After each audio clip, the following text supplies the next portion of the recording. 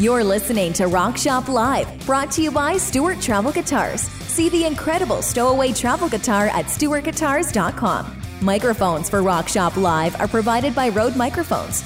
Now for Music Gear Network, here's your host, guitarist Eric Broadbent. Good afternoon, everyone, and thank you for joining us for this Wednesday afternoon edition of Rock Shop Live. My name is Eric Broadbent, and it comes with extreme pleasure to welcome our extremely talented guest. We have first time here on the show, as I mentioned, international guitar sensation, guitarist Joe Satriani. I'm going to bring him on right now. Joe, how are you?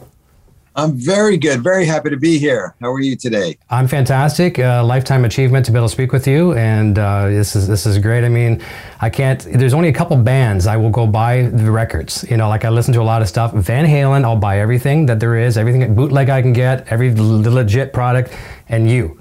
That's it. Thank you. Thank you very much. I know how you put so much into the artwork and everything too, and your team, your creative team. So that's so nice with products today, you know, like everything's coming back. Vinyl's a big rediscovery again as well too. You got some great stuff. We'll talk about that record, but yeah, an absolute pleasure to have you here. Thank you. Thank you. Awesome. Before we jump, deep into the program, I mean, people can see in the background, in your background there, you're obviously a big fan of Eddie Van Halen. Some beautiful pieces back to the block letter 5150, EL34, the Soldano. I mean, you got it all. Fantastic stuff. We were talking about the Frankie, but I didn't show you this one. I showed you the other one. Oh, so yeah, I've got two that I play when I just want to play, pay homage to the great Eddie. There you go. There you go. Well, as I said at the start here, like there's like two bands I really go out and physically buy, the material because I want to have that touchy feely look at everything on it. But Van Halen, you and Eddie Van Halen were the biggest influences in my life, and I'm just curious. It's sad we've lost him, and I think his spirit lives on even stronger now. I'm curious to see what your take is on how he influenced you as a musician. Well, I think the way that I was introduced to him was so natural. It's just like a crazy fan story, where I'm in my apartment, I'm practicing guitar at the beginning of the day, just playing along to the radio. I lived across the street from a guitar store where I had started teaching guitar. So it was kind of a normal thing to do just to get my chops up for the day before I walked across the street and started teaching. And all of a sudden, unannounced, Eruption comes through the speakers. And, I was just frozen, like in the room. I just sat there with my guitar with my mouth open, couldn't play a note. I thought, this is the greatest thing I've heard in like years. It was like the effect of hearing Hendrix the first time when I was a little kid. And long story short, he was amazing. That recording of Eruption has got so much life and love of music in it, besides the fact that it was technical wizardry and all that kind of stuff. We all know about that as guitar players. But here's the thing that was so important, and it's really hard to explain, but at that time, there was a kind of a push to downplay guitar playing. And out of nowhere comes this guy who just says, no, I'm going to play it up. And he just kind of reinvented the guitar for all of us guitar players who really wanted to play and had an idea of including all music into our guitar parts to support a band, but always to make it fun and rock and roll and exciting, to be, that beautiful mixture of musical credibility and irreverent rock and roll, having fun just for the sake of it. I love that. And I just thought it was kind of validating because I wanted to do it. I couldn't do it like Eddie, but I just thought if he can do it, that means we can all join in. He became like a leader for a lot of us players who wanted to play more aggressively, but were getting sort of slapped down every time we, would show up for a session somewhere and they'd say, no, come on, play it cooler. And, it was sort of, we were getting bored until Eddie came along. Well, as you and I were talking just off the air before we started as well too, like we're talking about the Floyds and things like that as well. Look at take away his talent, which is just, you can't even put that on a scale. But what he's done for manufacturing today, look what we have in the world available to us. Tools that, you're a big Floyd user. The whammy bar is a big tool for you to have your guitar stay in tune the way it does. the sustain, the gain we have in amplifiers, take away all the Eddie Van Halen amplifiers you had behind you, just amplification as we know it today, effects pedals today, all because of that man. Yeah, it's really great. And that's because, as he used to call himself, a tone chaser. And he, a lot of times he used like the old stuff, like he'd have an old, early 70s 100-watt Marshall head, but he'd turn it up and leave the room and have a bunch of mics, and he'd EQ it to where it eventually sounded like it does on the albums. But if you walked out there, you'd be like, oh my God, that's too much. Too much. Too many frequencies, but he had the knowledge to know that sometimes the amp should be giving you like everything plus the kitchen sink, and then you filter out the stuff you don't need for your gig. And in this case, he's playing with his brother and Mikey, and he's got Dave on vocals. So he's got to find his place within that band, sonically as well as rhythmically and harmonically. But the sonics are really important. So it's interesting that he didn't use distortion pedals. I find that so interesting. Like, you don't hear ring modulator or like what other players of that time were using. Like, he wasn't stomping on a box like Randy Rhoads. MXR Distortion Plus, yeah. Yeah, just you didn't hear any of that stuff. For some reason, he just wanted to drive the amp crazy and filter out the nasty stuff instead of finding a pedal that would do it for him. Cascading gain, volume equals gain. It's very, very interesting, super dynamic, just like, wow, that's a lot of, volume range between parts and stuff. But as guitar players, you and I know that whole dynamic thing is a whole world. You could spend weeks doing broadcasts just about that. Indeed. So I'm going to jump over in a second to talk about the new record. I can't wait to get a hold of it. I got the limited edition pink vinyl coming as well. And your team was nice enough to send an advanced listen to the whole album. And I've been playing it back and forth, listening to it, getting prepared for the interview. But before we talk about the album per se, this is a new thing to you as far as your solo material. I know not as far as your other Chickenfoot material and things of that nature, but you have a new partnership with Ear Music. I wonder if you could tell us about how that works now with your solo material and how that relationship came to be and what it means to you. Yeah, I got introduced to Ear Music through Max Vaccaro, who runs the A&R Ear Music. He may be like vice president or something by now. I'm not really sure. But I met him over 10 years ago when he brought Chickenfoot in and took care of our catalog worldwide outside the U.S.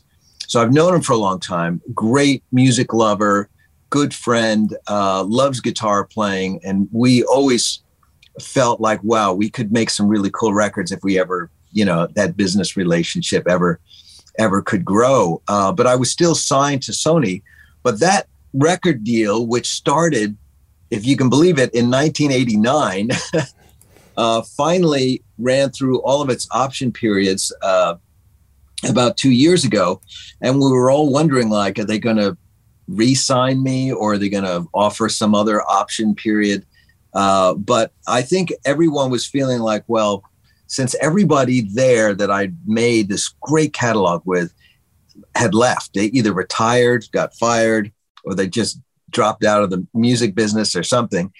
I felt like, well, I don't know anybody at Sony anymore. It's like they've all moved on and my deal's coming to an end. So maybe it's a good time to call Max and see if he's still interested in doing something crazy. So that just sort of happened just as we were releasing Shape-Shifting and the lockdown started. It was a very tumultuous time, just in terms of my little micro world of what to do about touring and releasing records and the record deal and where to go next. So, but I'm so happy that I landed at Ear Music because they gave me full artistic license to dream up a fantastic album that is bigger in scope than I ever thought I'd be able to make.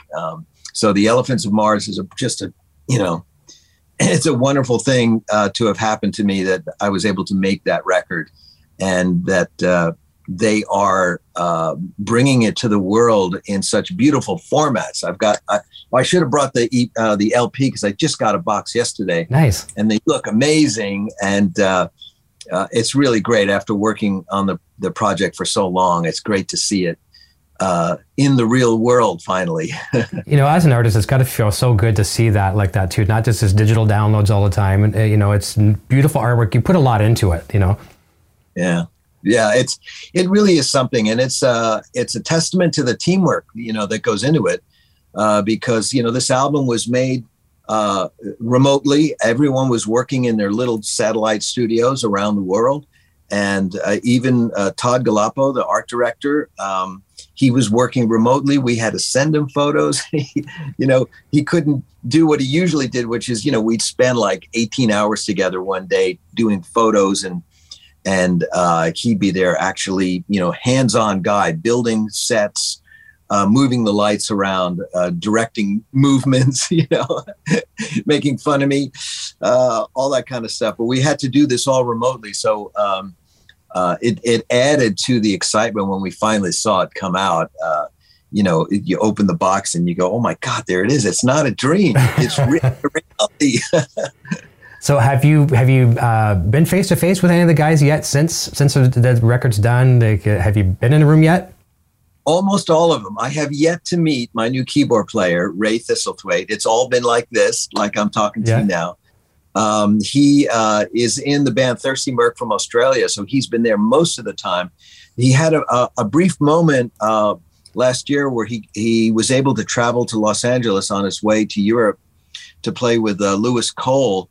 But I was stuck up here. So he did meet with the other guys for a couple of drinks.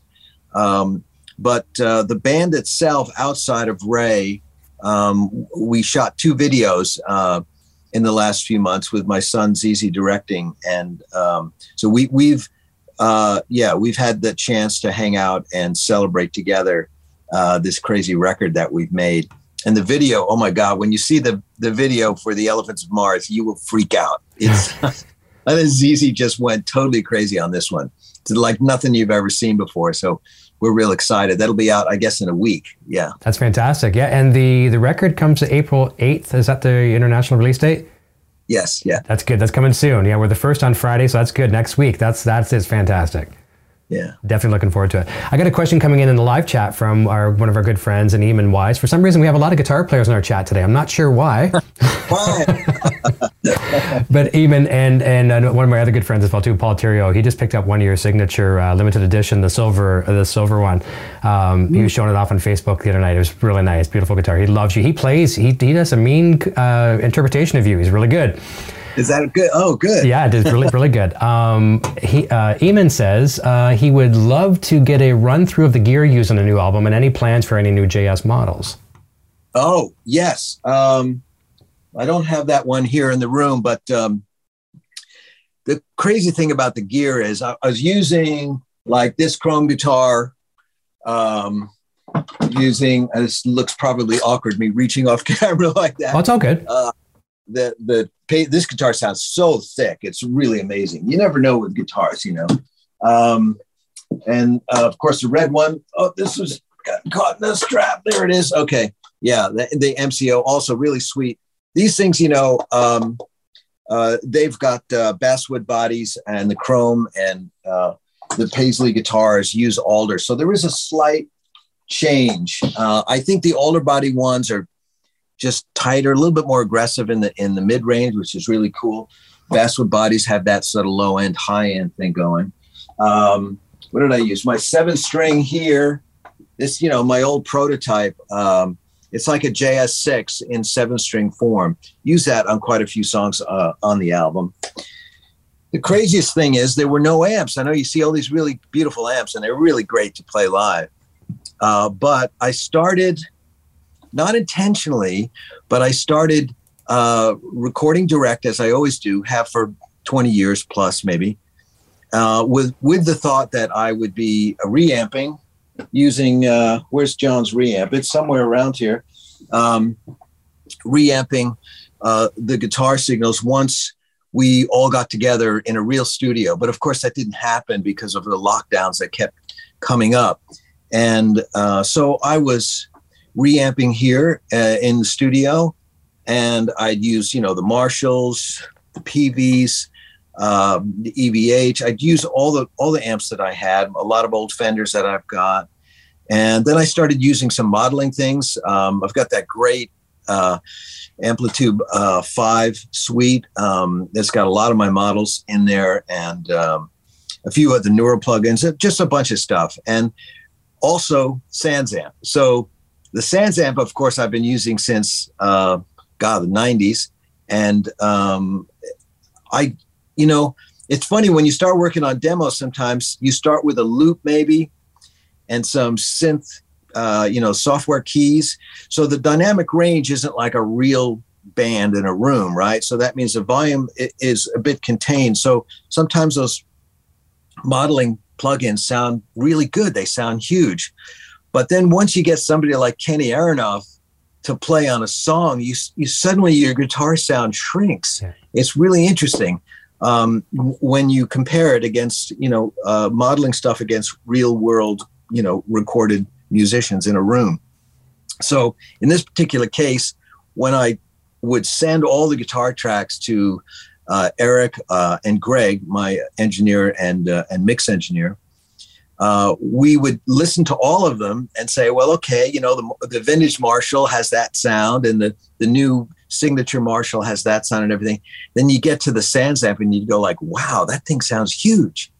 And then they take my recording of the SansAmp and they put it through a Fairchild, or they actually had Les Paul's very own LA2A, which is pretty amazing.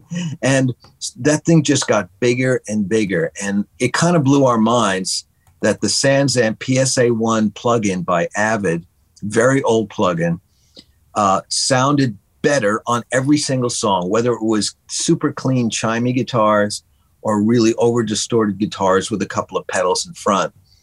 And we didn't really plan on it, and it didn't even register until we mixed the album. And I was having a conversation with Erica Dia about it, and we said, can you believe it? We use SansAmp on every guitar track. So I don't know what to say other than it just sounded so big. It was so much more dynamic than the usual way of reamping and re-recording with real live amps and all of the modeling suites that we had available to us. And, there's a real bass guitarist and a real set of drums in a room.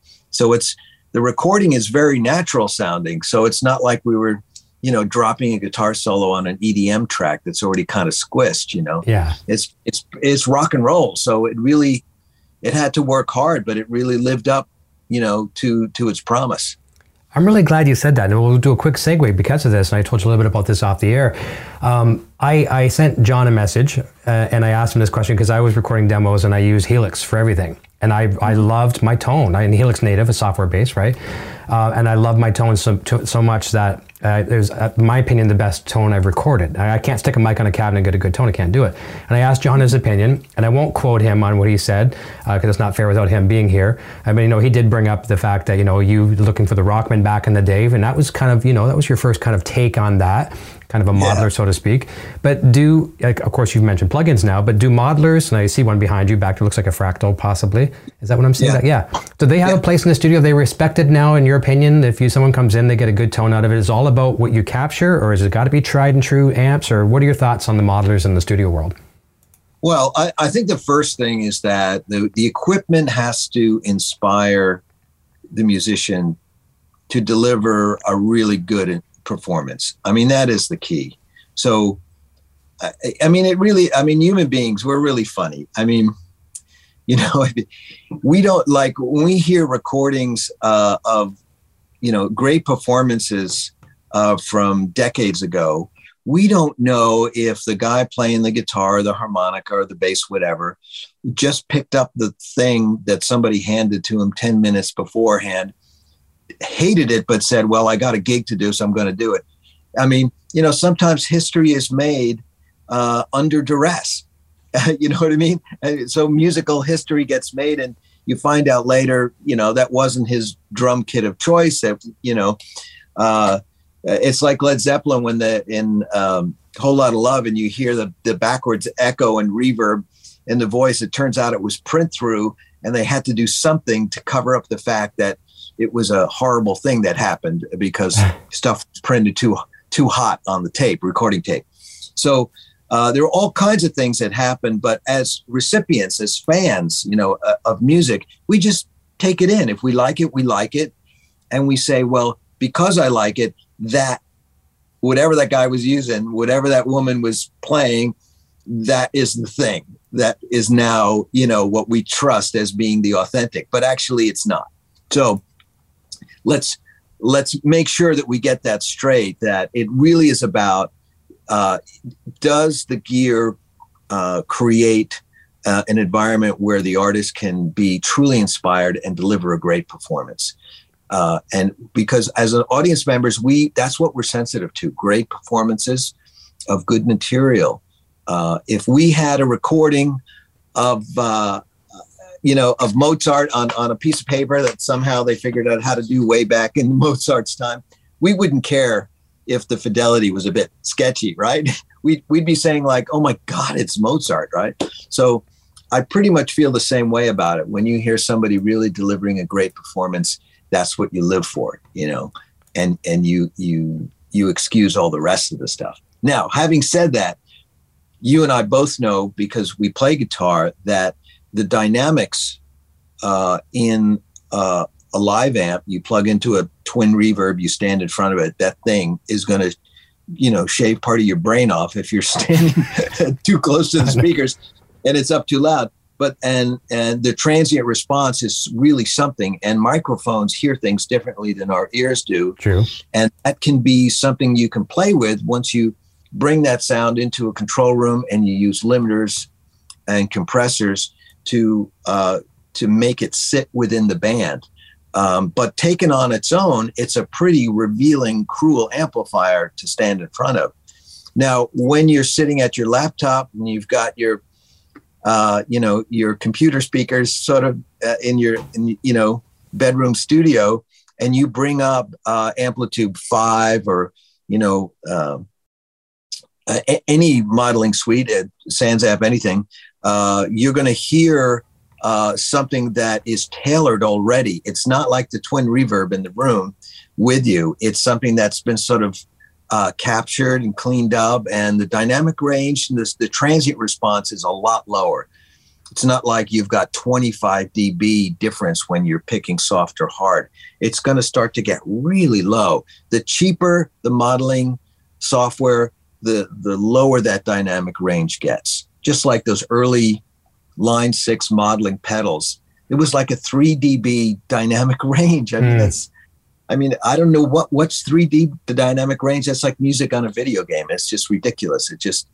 It's annoying, but it was the only way to get those cool sounds in a pedal, that was affordable. Now, having said that, if you record with it, if it inspires you to play great, that's great. You always have a volume control as you mix to make the guitar sound as if it's getting louder and softer. Mm-hmm. Yeah. That's part of our job as musicians, is to create a recording that is inspiring. So if you've got a great performance, but the dynamic range isn't great, well, then recreate it.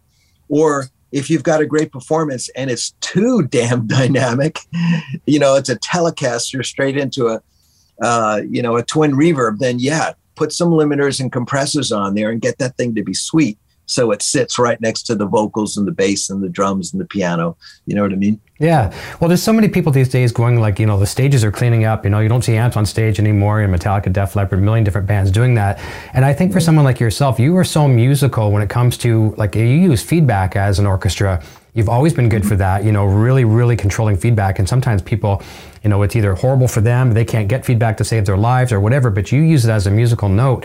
And I think that would be hard if you went full in-ear digital, nothing on stage, that'd be a little bit difficult to achieve, wouldn't it? Almost impossible. Yeah, I have no interest in that at all. Yeah. That's the worst thing for me. Of course, there's no singer on stage when I'm playing. So Yeah, they they call it Guitar World. That's where my little zone on stage right is. Once you step into it, you are surrounded with so much of my guitar sound, and I can control the feedback by moving around in that environment. So we tune that area, and we keep the amps tuned a certain way, and the monitors, as you said, so I can make it part of the sort of the orchestral approach of my guitar sound. And even with Chickenfoot, Sammy was fine with that. He would just come over, at limited times. But he loves guitar because he's a guitar player himself. So he totally gets it, that you have to really feel it, and that the feedback and sustain is something that you manage by being in a field of volume and being able to walk to and away from sources of the monitor of your guitar sound. But I remember, after working with Mick Jagger, who really loved to monitor super loud on stage, I'd seen the Stones a million times, and then I went to see them on the first tour where Mick finally decided to use in-ears, and his vocals were so much better. And, and Keith has got a really loud, very strong, super dynamic guitar sound that you could tell Mick would avoid.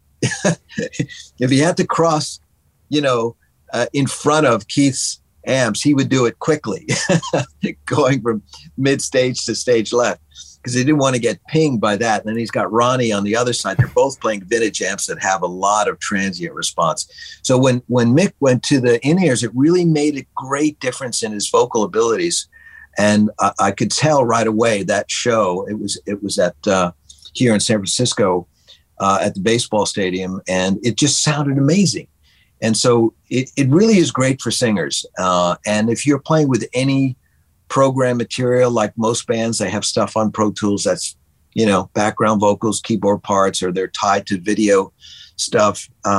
You have to have in-ears with counting and all kinds of cues in there. So, but yeah, what I do is pretty old school, rock band kind of stuff. Turn it up and make some magic. Are you loud over on your side of the stage? Is it quite loud over there in Guitar World?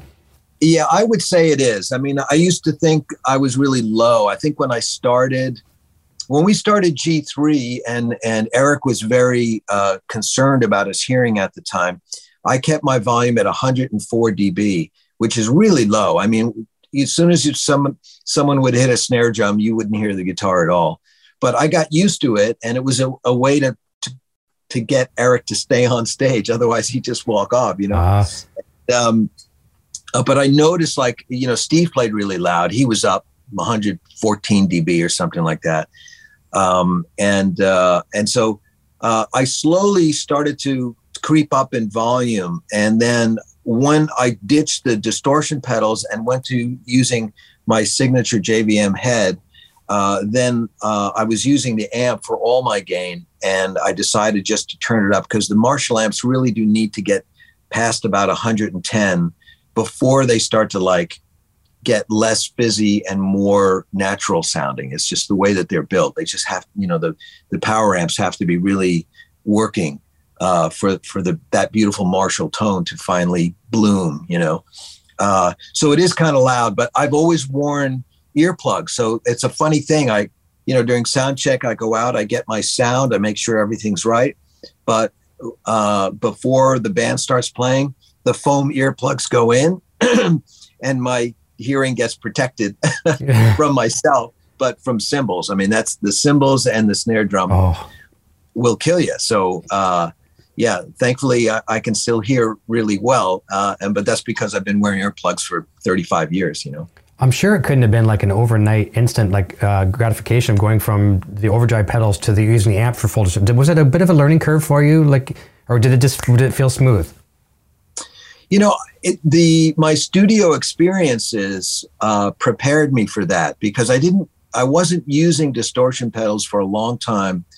It wasn't until this sort of surprise solo career suddenly materialized.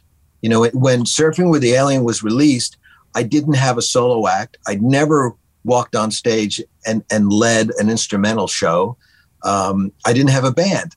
So all of a sudden, for the first 3 weeks of January of '88, I had to go out on tour and figure out how to do it. And I thought, well, I'm not going to lug around vintage Marshalls. I didn't have the money to do that. We were doing this really tiny tour, you know?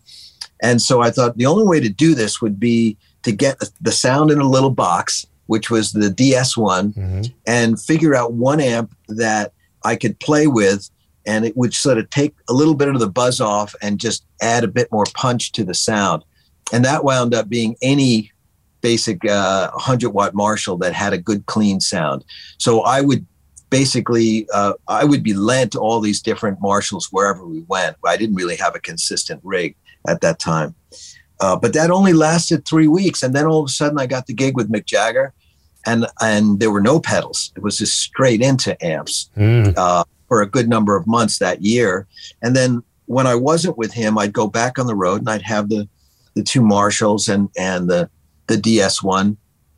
I tried using the Chandler tube driver that I had used in the studio for songs like Surfing and Satch Boogie, but it didn't work live. It was too noisy, too finicky.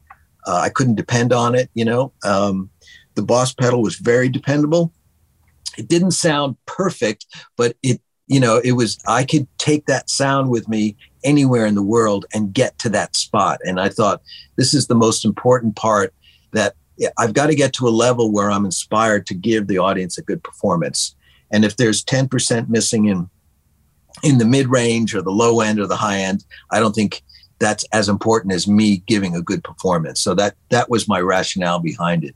But jumping, to just using the amps, that was a relief, because I mean, I was in the studio just plugging straight into, the Wells amp or that 5150. I mean, the year it came out, I started using it on the albums. And to me, that sounded great. It's just, I couldn't get it to happen on stage. That was the problem. It was either noise or it would only work for half the material. And since I had a lot of material to play, I needed something that would sort of cover all that. But a lot of these amps are very specific. They do that one thing, like the EL34 EVH. It really does late Eddie sound. It doesn't do the early Eddie sound. No, no, very modern. So, yeah, very smooth, very aggressive, but kind of thin in a way for, let's say, my gig, playing melodies and solos. Nothing beats the JVM for that. It just holds the full tone of the guitar all the way up the neck. And if you're like me and you've got to play these melodies high up the neck all night long, you don't want a skinny, shrill sound. You need something that's big and warm. Guaranteed. I'll say this very quickly as well too. You mentioned the Boss pedals. I copied you for so many years when you were doing, pedals were your thing. Well, you still are, but somewhat. The dual DD3s, to have one in there somewhere around 250 to 300 milliseconds, and then one about 550. And man, that was beautiful. So it was good. Thank you for that tip. It's really interesting how that worked out. It worked good. Yeah, you did it well. We got a question from Maggie in Toronto. She says, now we're going back to Elephants of Mars. And this is a tough one to answer probably, because it's like asking who's your favorite child if you have multiple children. But she has her tickets, by the way. She's from Toronto. Says, is there a song on the new album that moves you the most, or it's closest to your heart? Oh, wow, that's a great question. I'd say all of them for sure. There were some songs that were so hard to record because they were, heartbreaking, and getting in the mood, the right space to do a song like Desolation was so hard. I never could have done it if I hadn't been alone. Let's put it that way. But being able to record by myself and not being, what's the word? Not feeling self-conscious if I got too emotional, allowed me to do that one complete performance like that. And it took a few weeks of just trying to let my emotions out, At the same time, being silly and being super happy is also something that sometimes you might feel, shy about. Like if you're in a room with your fellow musicians and you just want to do something silly and you go like, oh, they're going to laugh at me if I'm, not serious. And I found that the process of recording remotely actually brought more of my personality onto the record than previous albums where I felt a little, I'm basically a shy person. So what I noticed was that, boy, all these years I've been playing to the engineer or the producer, or if my keyboard player, my drummer's in the room, I'm affected by it. And I'm trying to work the room no matter who's in the room, which is silly. It never dawned on me until I got to record all by myself for a long period of time. And I thought, wow, there's nobody here to make me feel self-conscious, so I can really let my true feelings out. And so it made a big difference. So I could play a song like Bluefoot Groovy, which does not have a deep meaning, but is just a celebration of feeling good. And that's as valid as, writing about the loss of somebody or loneliness or confusion or, a bigger, more serious subject. So the album's got so much on there that never would have been done had I been staring at the clock, worried about delivery dates and all that kind of stuff, and paying thousands of dollars per hour just to be in a room with a bunch of guys. So, and I think everybody in the band gave better performances because they were in the same position as I was. They were by themselves in their studio and they had the time to really apply themselves. Well, it's a great answer. Thank you. And, I'm going to segue in a second because I am a fan of your vocal work. I like your vocal work. I always have. I know you don't do a lot of it. So 99.99999% of your material is instrumental music. And I'm curious, you talked about one, not necessarily, Bluefoot Groovy, not necessarily having a meaning. So as an instrumentalist, where does the title come? Where does this come from? Is it just so you play something, it gives you an instant vibe, you feel that, it becomes a title? How do titles come into the play and the creation process for your material? Yeah, there's a lot of different ways that it happens. Sometimes I get a feeling about an imaginary person, like the song like Sahara is about a person who's really lost spiritually and lost in the world. And he might as well be in the middle of the desert. So that's why the title is Sahara. But I wrote lyrics to that, and I thought the whole band was going to do that, and Ray was going to sing it.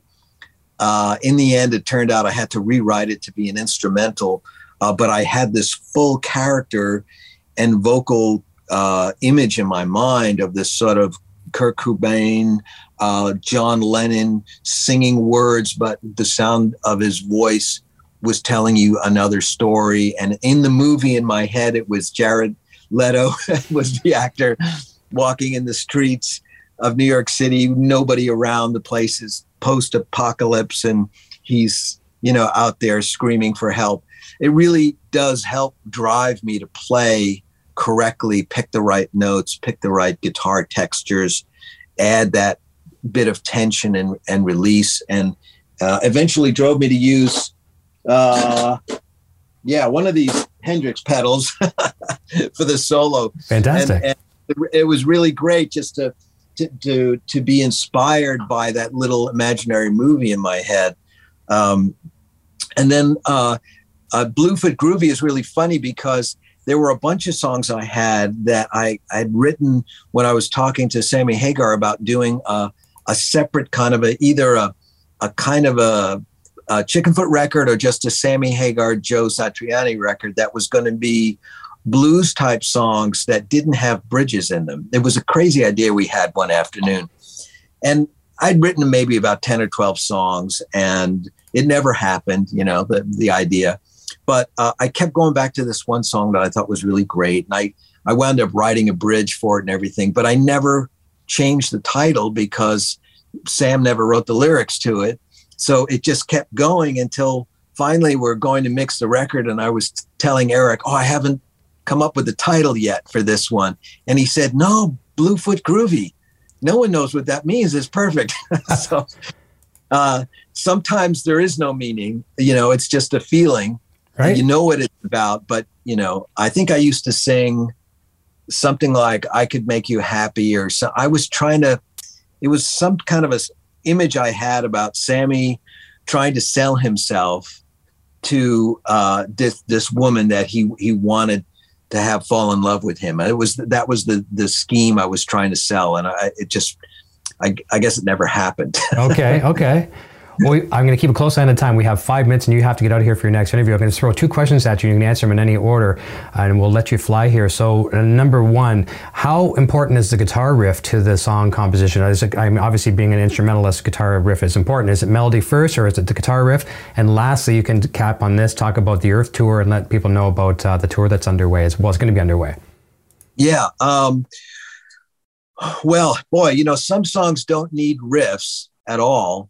And then other songs really need them. Let's talk about, there's a song from the Extremists record called Crying. There is no riff if you listen to that, right? The song is boom, and then you hear the melody come in. That's a perfect example of a song that has no riff, but then you look at other songs from that record, and they're so riff heavy, where the band playing the groove or a riff together is the signature that sets up the melody that comes in, like 30 seconds or a minute later. Same on this new album. There are quite a few songs where they play around with what is the important thing here. Is it the riff or the melody?